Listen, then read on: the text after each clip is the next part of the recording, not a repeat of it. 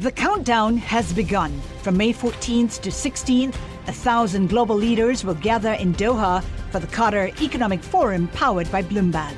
Join heads of state, influential ministers, and leading CEOs to make new connections, gain unique insights, and uncover valuable opportunities in one of the world's most rapidly rising regions. Request your invite for this exclusive event at QatarEconomicForum.com. Good morning, I'm Nathan Hager. And I'm Amy Morris. Here are the stories we're following today. We're going to begin with the deal in the Middle East. Israel and Hamas have come to an agreement that will see dozens of hostages freed from Gaza in return for a 4-day pause in the fighting and the release of Palestinian prisoners. Bloomberg's Simon Marks begins our team coverage in Tel Aviv. In the fine print of the deal, there is an opportunity for additional days of so-called pause. Israel have said that for every 10 additional hostages, they would be willing to add an additional day of pause in the war.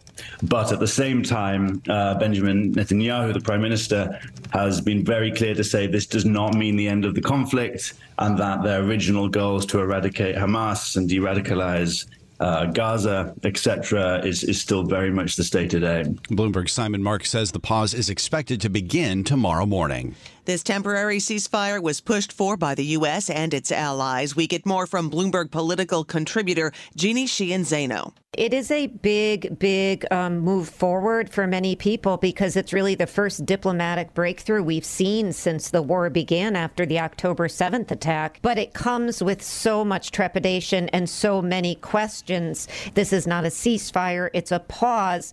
It comes also as a result of enormous pressure both inside Israel and internationally that the Israeli government has been feeling, particularly from the relatives of these 236 hostages. Bloomberg contributor Jeannie Sheehan Zaino says 3 Americans will be among the hostages leaving Gaza. And Amy, another major story we're following this morning is the return of Sam Altman to OpenAI. Just days after he was fired, then hired by Microsoft, Sam Altman is back as CEO, and the board at OpenAI is in for an overhaul. We get more from Bloomberg intelligence analyst Matthew Bloxham. I kind of think the board were backed into a corner, and I think they risked just seeing the company unravel.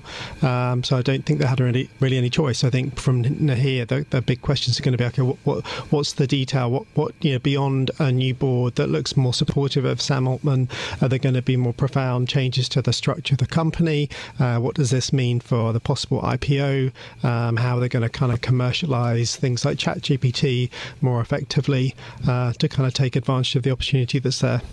Matt Bloxham with Bloomberg Intelligence says the initial board will be led by Brett Taylor, a former co-CEO of Salesforce. Other directors include Quora CEO Adam D'Angelo and Larry Summers, the former Treasury Secretary and a paid contributor to Bloomberg. And sources say Microsoft is also likely to get representation on the new board, certainly as an observer, possibly with 1 or more board seats. In a post on X, Microsoft CEO Satya Nadella praised the changes at OpenAI, calling them, quote, a first essential step on a path to a more stable, well-informed and effective governance. On a very busy morning, Amy, we're also following market reaction to one of the most highly anticipated earnings reports.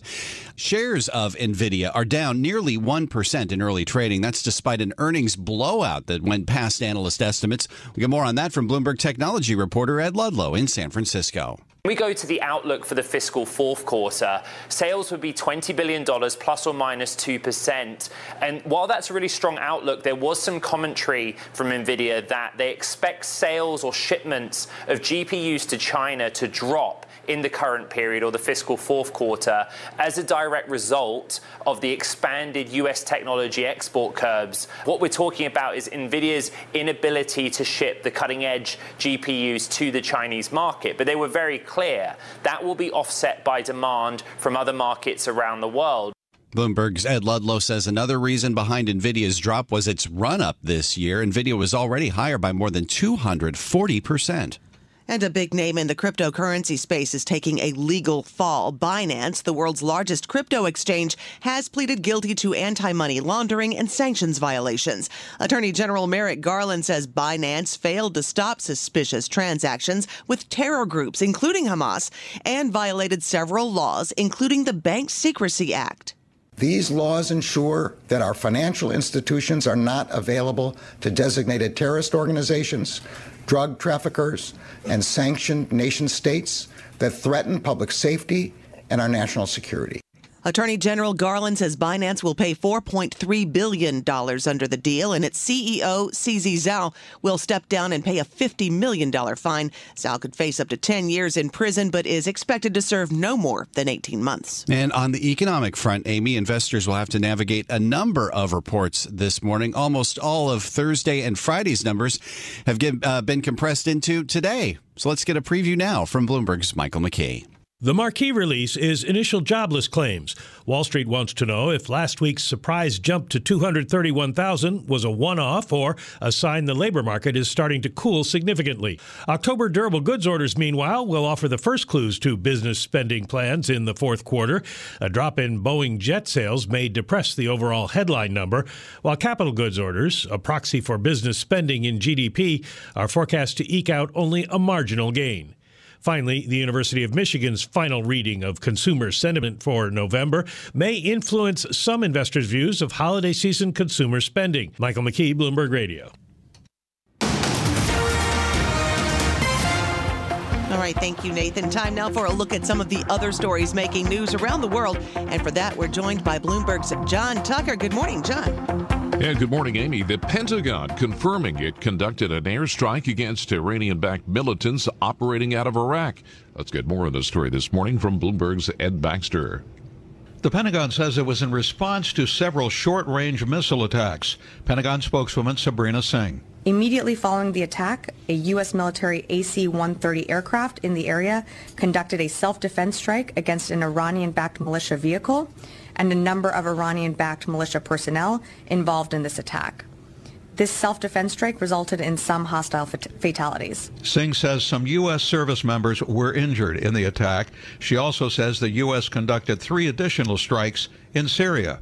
Ed Baxter, Bloomberg Radio. Florida Governor Ron DeSantis secured the endorsement of influential Iowa conservative Bob Vander Plaats. Vander Plaats' backing is the second major endorsement for DeSantis in Iowa this month, following Governor Kim Reynolds. Both Vander Plaats and Reynolds are influential among evangelical voters, a sizable bloc of the state. DeSantis is making a make-or-break push in that state, banking on a strong showing that can give him momentum to stay in the race. Polls show DeSantis trailing Donald Trump by over 45 points. For those early holiday travelers leaving before dawn to avoid the rush, may work in some parts of the nation, but not in other parts. Bloomberg meteorologist Rob Carolyn. Most of the country looking good for travel on this Wednesday ahead of the big Thanksgiving Day holiday. We have problems, though, in the eastern United States with rain from North Florida along the coastal Carolinas and into parts of New England, especially northern New England, where we'll be dealing with some snow today. The Pacific Northwest will also deal with precipitation, rain likely at the lower elevations with snow in the mountains. Today is one of the busiest travel days of the year. A Florida judge has ruled Tesla's trial over a 2019 fatal crash blamed on autopilot will include a claim against the company for punitive damages. The judge in Palm Beach County cited evidence that shows CEO Elon Musk and staff engineers knew its driver assistance system was defective. Global news 24 hours a day and whenever you want it with Bloomberg News Now. I'm John Tucker, and this is Bloomberg. Amy. All right. Thank you, John. Time now for our Bloomberg Sports Update. For that, we bring in John Stashower. Amy, only 2 weeks to go in the college football regular season, and the College Football Playoff Committee out with its latest poll last night. Georgia remains number 1 with Ohio State second, Michigan third. Those two teams play each other Saturday in Ann Arbor. A change at the 4 spot. Washington moving ahead of Florida State. The committee denying that it's due to Florida State having just lost its quarterback, Jordan Travis, to a season-ending injury. Oregon is currently 6th. Will play Oregon State on Friday. Texas is 7th. The Longhorns play Texas Tech on Friday, and Alabama is 8th, and the Crimson Tide play the Iron Bowl game against Auburn on Saturday. College basketball, a lot of the top teams of the nation have gone to Maui. Number 1 Kansas lost to 4th-ranked Marquette 73-59. Second-ranked Purdue, a 71-67 victory over 7th-ranked Tennessee. In the NBA, a game between Indiana and Atlanta, and both teams scored over 150 points. That's only the 7th time that's ever happened in NBA history. The Pacers beat the Hawks 157-152. Both teams shot 60% from the field. San Diego Padres have named Mike Schilt their new manager. He managed the Cardinals for 4 years, got them into the playoffs 3 times. He replaces Bob Melvin, who left the Padres to go to the Giants. Willie Hernandez, who won the Cy Young Award and the MVP in 1984 pitching for the Tigers, has passed away at 69. John Stashauer, Bloomberg Sports. The countdown has begun. From May 14th to 16th, 1,000 global leaders will gather in Doha for the Qatar Economic Forum powered by Bloomberg.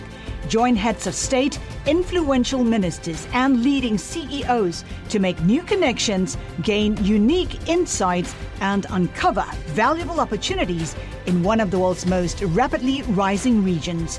Request your invite for this exclusive event at QatarEconomicForum.com.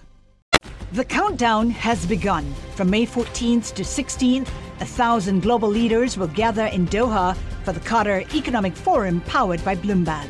Join heads of state, influential ministers, and leading CEOs to make new connections, gain unique insights, and uncover valuable opportunities in one of the world's most rapidly rising regions. Request your invite for this exclusive event at QatarEconomicForum.com.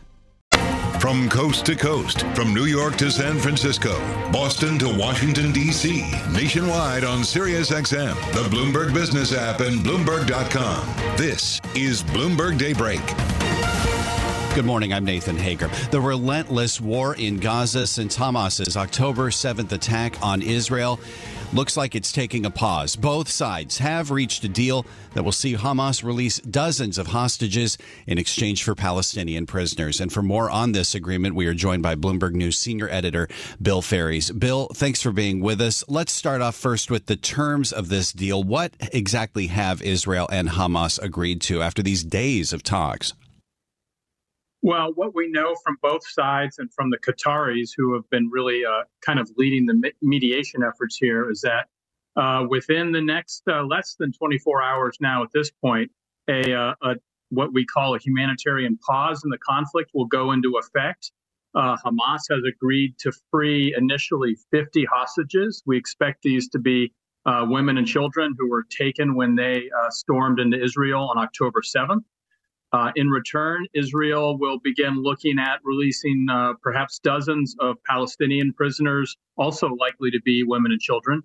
But the interesting thing about this is it's a 4-day pause, but there's a potential for an extension here if Hamas agrees to release more hostages. So basically, for every additional 10 hostages the Hamas releases, that extends the pause by a day. Remember, Israel estimates about 240 people were taken hostage during those October 7th attacks. So this has the potential to extend the deal quite a bit. In return, as I said, Hamas gets some prisoner releases from Israeli prisons. They also get an end to overflights and bombing, airstrikes of Gaza in that time, and really the chance to get a lot more aid flowing in terms of medical supplies and fuel for nonprofit groups that do humanitarian work. So all sides, I think, had an interest at this point in reaching a deal. There were a lot of hiccups in the process, but it looks like it should be going into effect within the coming day. Let's talk about some of those hiccups because, as you know, Bill, Israeli Prime Minister Benjamin Netanyahu had said as these talks were underway that he wouldn't agree to any pause at all unless all the hostages were freed. So what did it take to get at least this kind of a deal done, the possibility that we could see more pauses and this potential for a trickle of hostages to be released over time? Well, you're right. It wasn't clear at all that a deal would ever happen. Qatar got involved soon after those October 7th attacks and started trying to find a way to focus really on hostages and getting them back. The U.S., the Biden administration was deeply involved in these talks as well. And you're right. They did. There was this push to have all hostages released at once.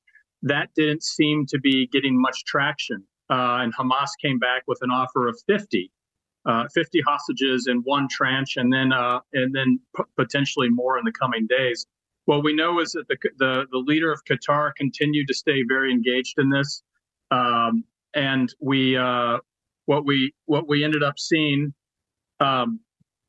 was really an agreement to kind of bridge that divide with the 50.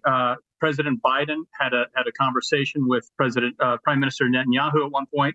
And they really felt like this was probably the best deal they could get for now. The U.S. was really encouraged by the early release of a couple Americans who were taken in the October 7th raid.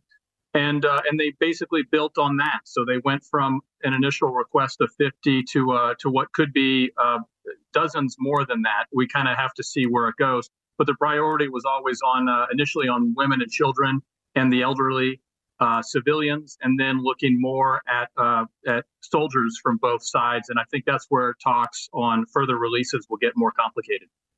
And even as we see this deal get implemented, as you say, possibly as soon as after tomorrow, Prime Minister Netanyahu is saying that this won't mean that the war itself is coming to an end. What should we expect when it comes to the fighting and the progress that Israel wants to make against Hamas once this potentially initial pause takes effect?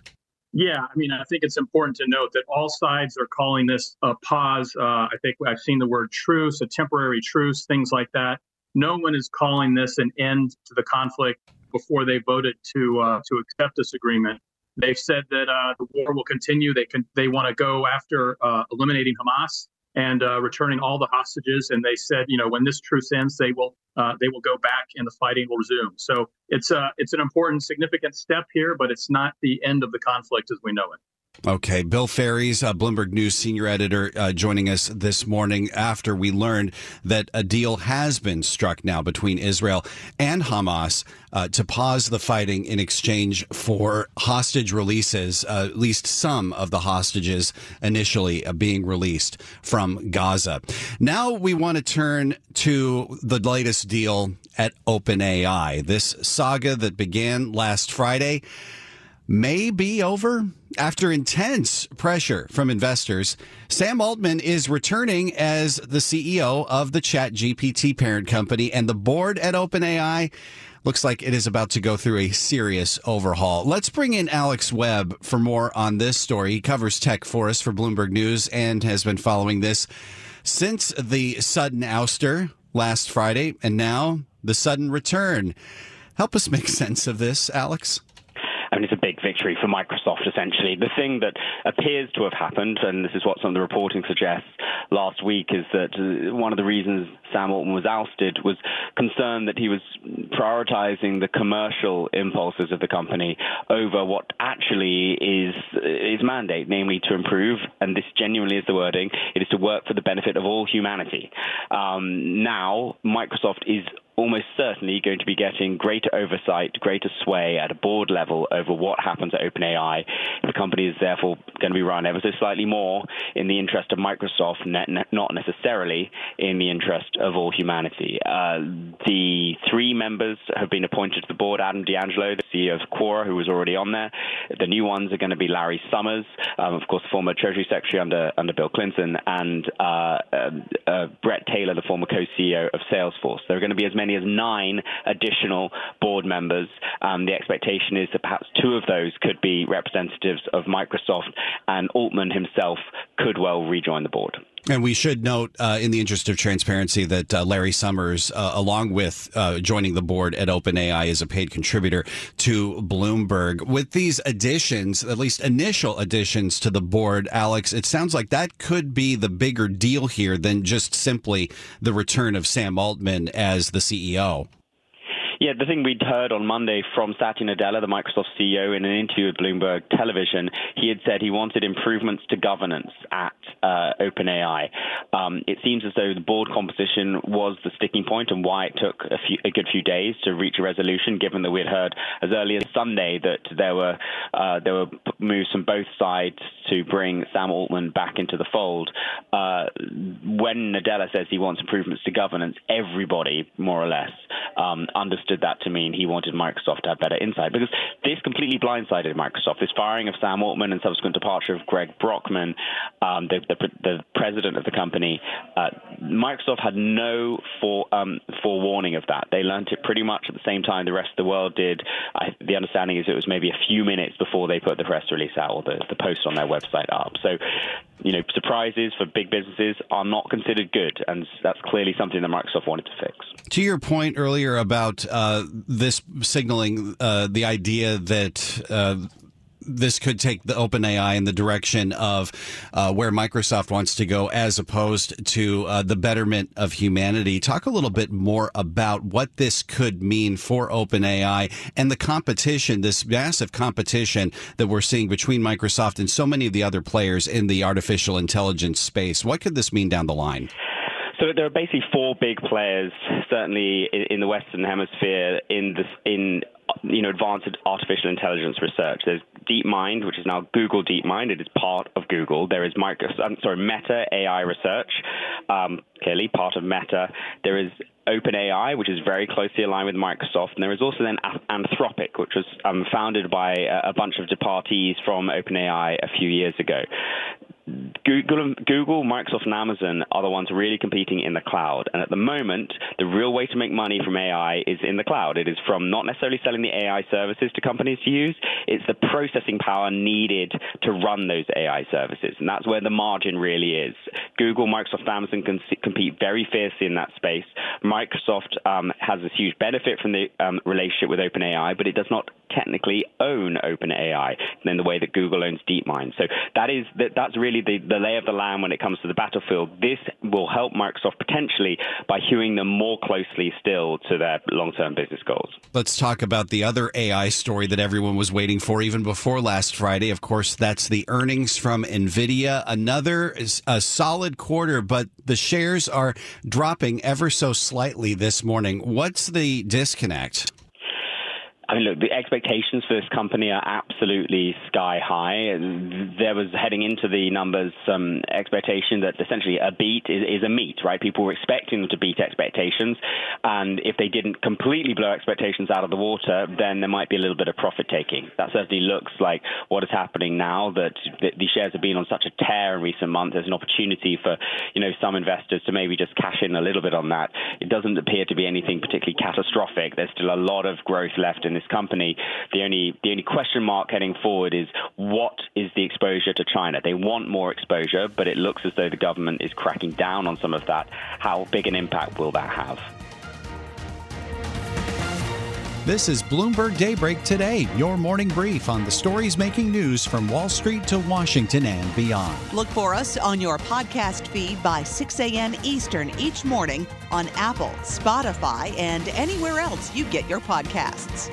You can also listen live each morning starting at 5 a.m. Wall Street time on Bloomberg 1130 in New York, Bloomberg 99.1 in Washington, Bloomberg 106.1 in Boston, and Bloomberg 960 in San Francisco.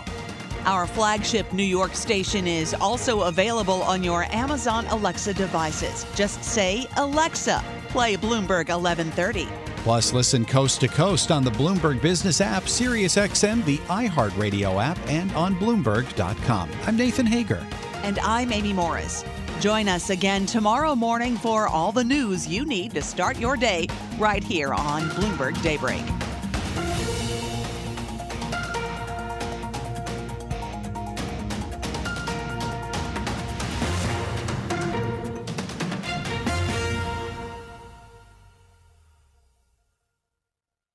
The countdown has begun. This May, 1,000 global leaders will gather in Doha for the Qatar Economic Forum powered by Bloomberg, held in conjunction with our official partners, the Qatar Ministry of Commerce and Industry and Media City Qatar, and premier sponsor QNB. Join heads of state, influential ministers, and leading CEOs to make new connections and gain unique insights. Learn more at QatarEconomicForum.com.